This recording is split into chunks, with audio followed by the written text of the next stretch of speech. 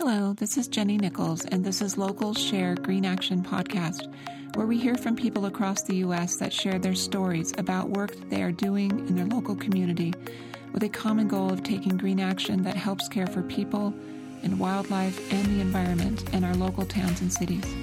Our goal is that we might be able to learn from and inspire each other while we find our own solution-based action that lets us live meaningful, sustainable, eco-friendly lives while cleaning, protecting, and repairing the environment and helping everyone meet the challenges of the COVID-19 pandemic world that we live in now.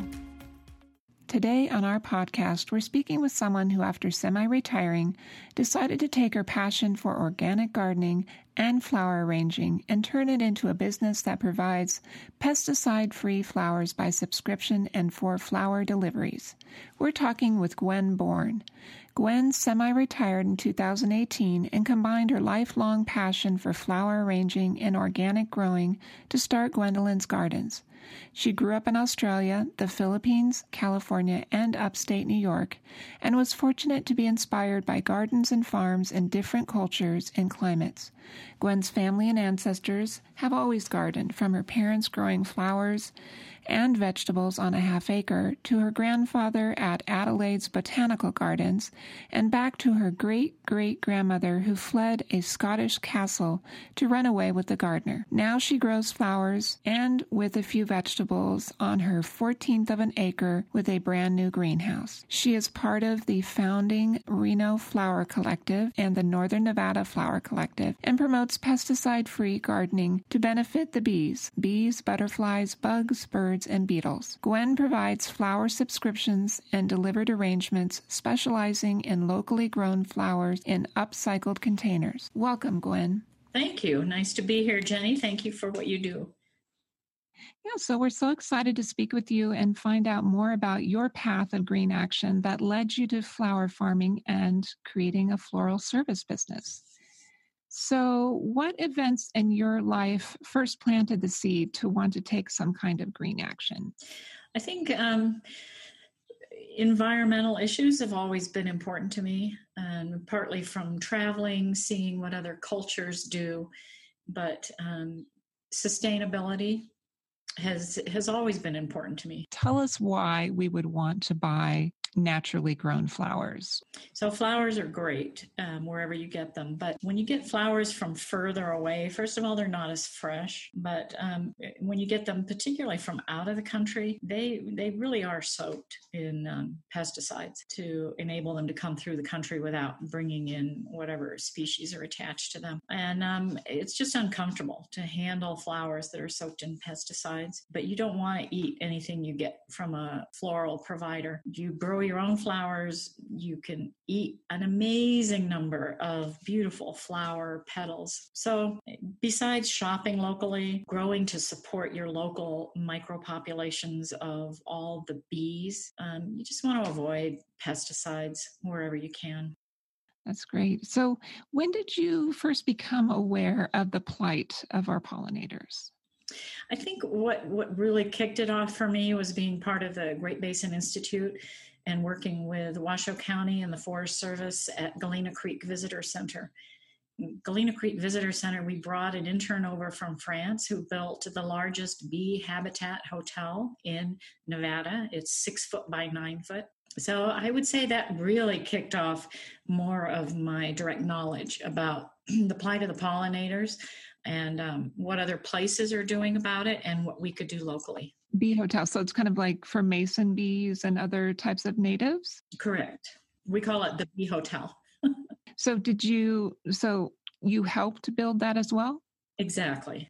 Yes, I was director of the Galena Creek Visitor Center, and with support locally from foundations and Great Basin Institute, we brought over some people who had more experience in this. And there's a terrific 2 pollinator gardens up there now, partway up Mount Rose Highway, being managed by a volunteer for the most part, Emma Wynn, who's a botanist, and she works with local resources.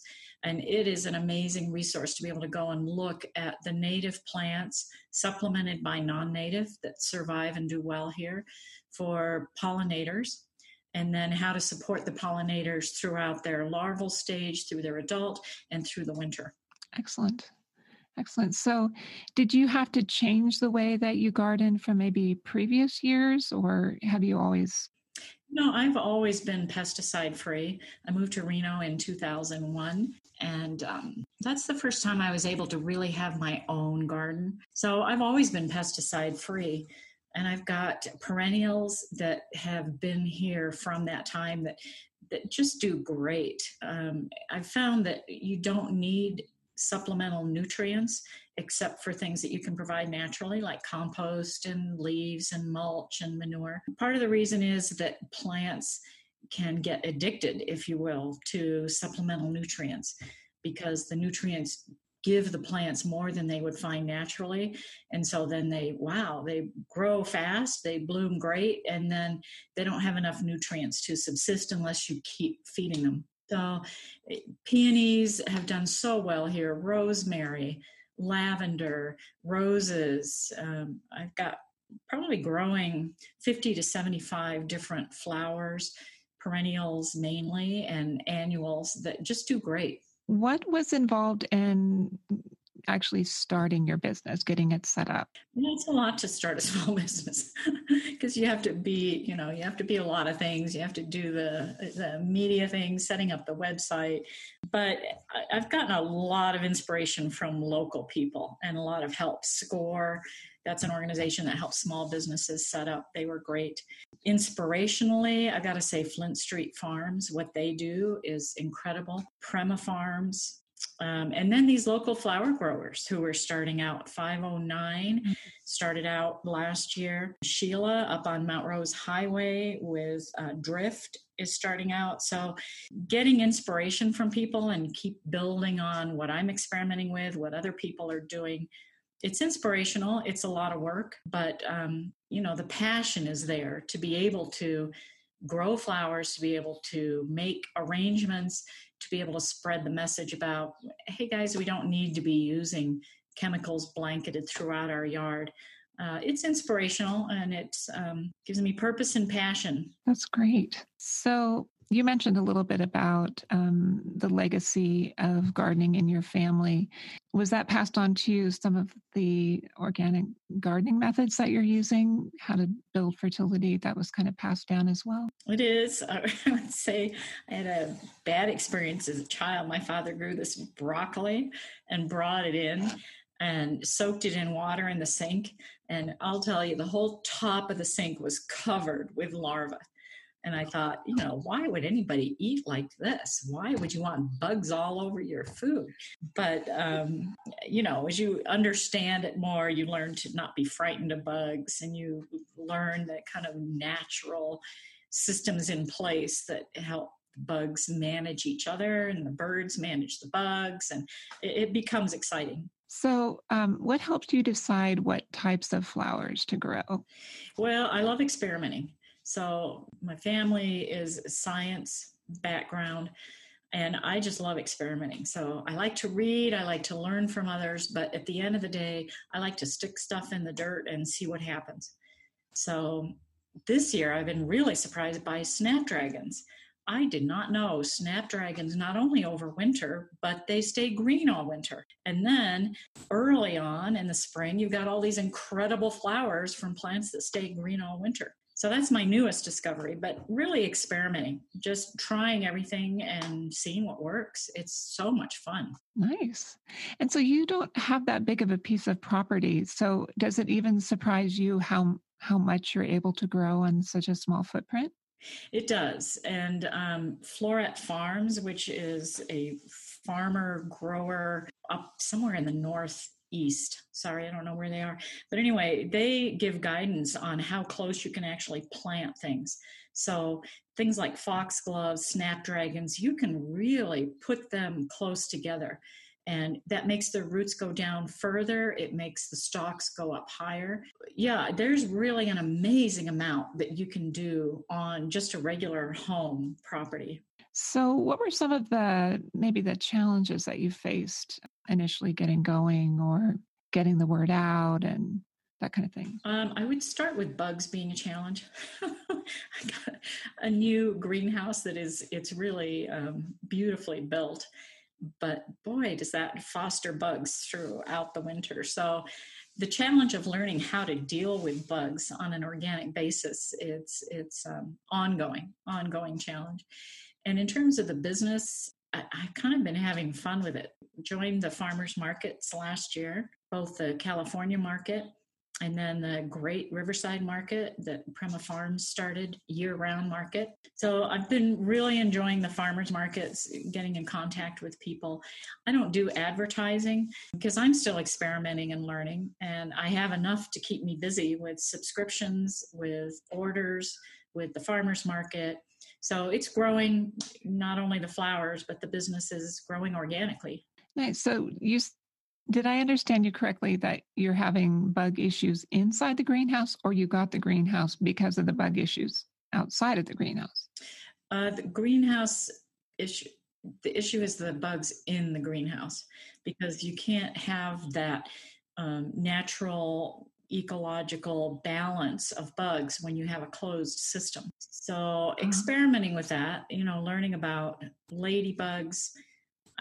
There's issues with buying ladybugs and bringing them in because they could impact the local ladybug population with different little things that they carry. Lacewings are supposed to be good. So I had the greenhouse for the first time this past winter, and that's a brand new learning experience of how to balance that protected, sealed area to deal with bugs. What are some of the ways that you have really enjoyed some of the rewards? I know you mentioned you're kind of having fun going to some of the farmers markets and things like that, but do you get a chance, I guess, to maybe interact with some of the customers, and some of the fun part of it is that, or? Yeah, absolutely. It is so fun talking to people and, seeing what they do, learning from what they've done. Having them learn from, oh, wow, you can really grow this here in Nevada with our climate and our soil. So sharing across the board makes it fun. And then being semi-retired, it's fun to have that social interaction with people who are interested in the same things that I'm interested in, the environmental systems. But growing flowers and arranging flowers is just incredible. The smells. I have flowers here from a friend who just dropped them off yesterday from her garden. We've got peonies and mock orange. So the smells and the joy that flowers bring, and then knowing that you're contributing in whatever small way to sustaining our bees population. It's very rewarding. So often I know it's said that growing flowers in your yard will help attract beneficial insects and help create a habitat for them so they can help protect the vegetable garden. Have you found that to be true? I have. I've got cherry tree, peach tree, plum tree, apple. Those are my fruit trees. I've never had much of a problem with bugs for the cherry and the plum and the peach. Now, the apple, I have definitely not mastered. So, that's for another phase because my focus is on the flowers. But I know vegetables do well attracting those insects to the garden. The vegetables do a lot better. So do you like to compost? Yeah, I have a compost here. There's 2 great places in town that do organic compost, full circle composting, and down to earth that they kind of share with you compost. I share with other gardeners. I'll get chicken manure from one, horse manure from a farmer. So you use upcycled containers. Do you shop at a thrift store, or how do you acquire those? I do. Thrift stores, estate sales, the subscriptions. I take the old arrangement when I bring the new one. And so that's a recycling right there of containers. Nice. So you offered the container with a subscription. I wouldn't have presumed that. So that's really nice to know. So if your ideas and your experience and your wisdom were all wrapped up in new seeds of potential action for other cities, people that would like to do this as well, what advice would you give them? I'd say start doing it with whatever you want to start with. Stick something in the ground. If you can start with organic seeds and organic plants, that gives you a head start, and it gives your bee population a head start rather than waiting for those pesticides to be knocked out, which sometimes it'll take up to 3 years for those pesticides to get off the plants.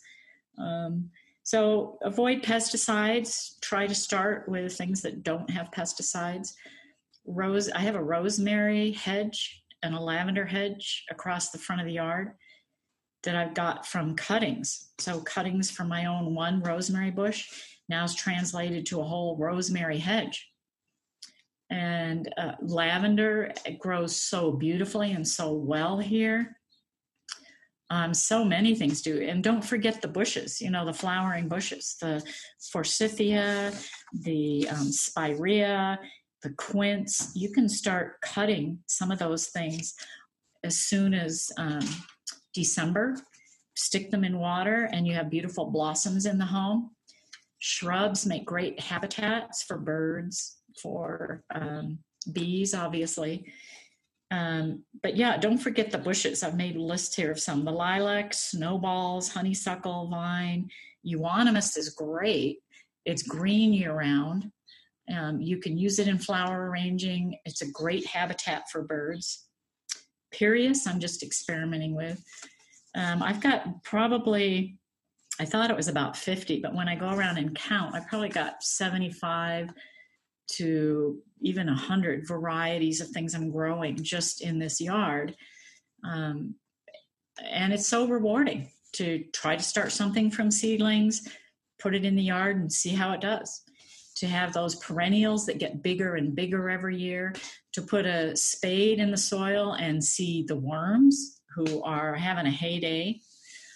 It's just inspiring. So start with what you want to grow and experiment. For what resource might you, as we kind of wrap up, what kind of resource would you like to recommend? A book, a website, maybe a film that's been particularly helpful? What people are doing here locally has been probably the biggest resource for me, because we have a very particular type of climate and we have a particular type of soil to deal with. So what Prema Farms is doing, what Flint Street's doing, those have been really inspirational for me.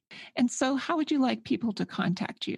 I have a website. I have an Instagram, Gwendolyn's Gardens with an S, and my cell phone, 775-750-7101. Okay. And do you have any parting words of wisdom that you'd like to share? Flowers add so much to our lives and add so much to the environment. And if they don't last forever, but if you have a great meal and you spend $25-$50 on a really nice meal, how long does that last? Not very long. So enjoy the flowers while you have them. They add so much to our lives. Thanks for joining us for Local Share Green Action. Until next time, let's all use our unique talents and abilities and take meaningful green local action that benefits the planet and people.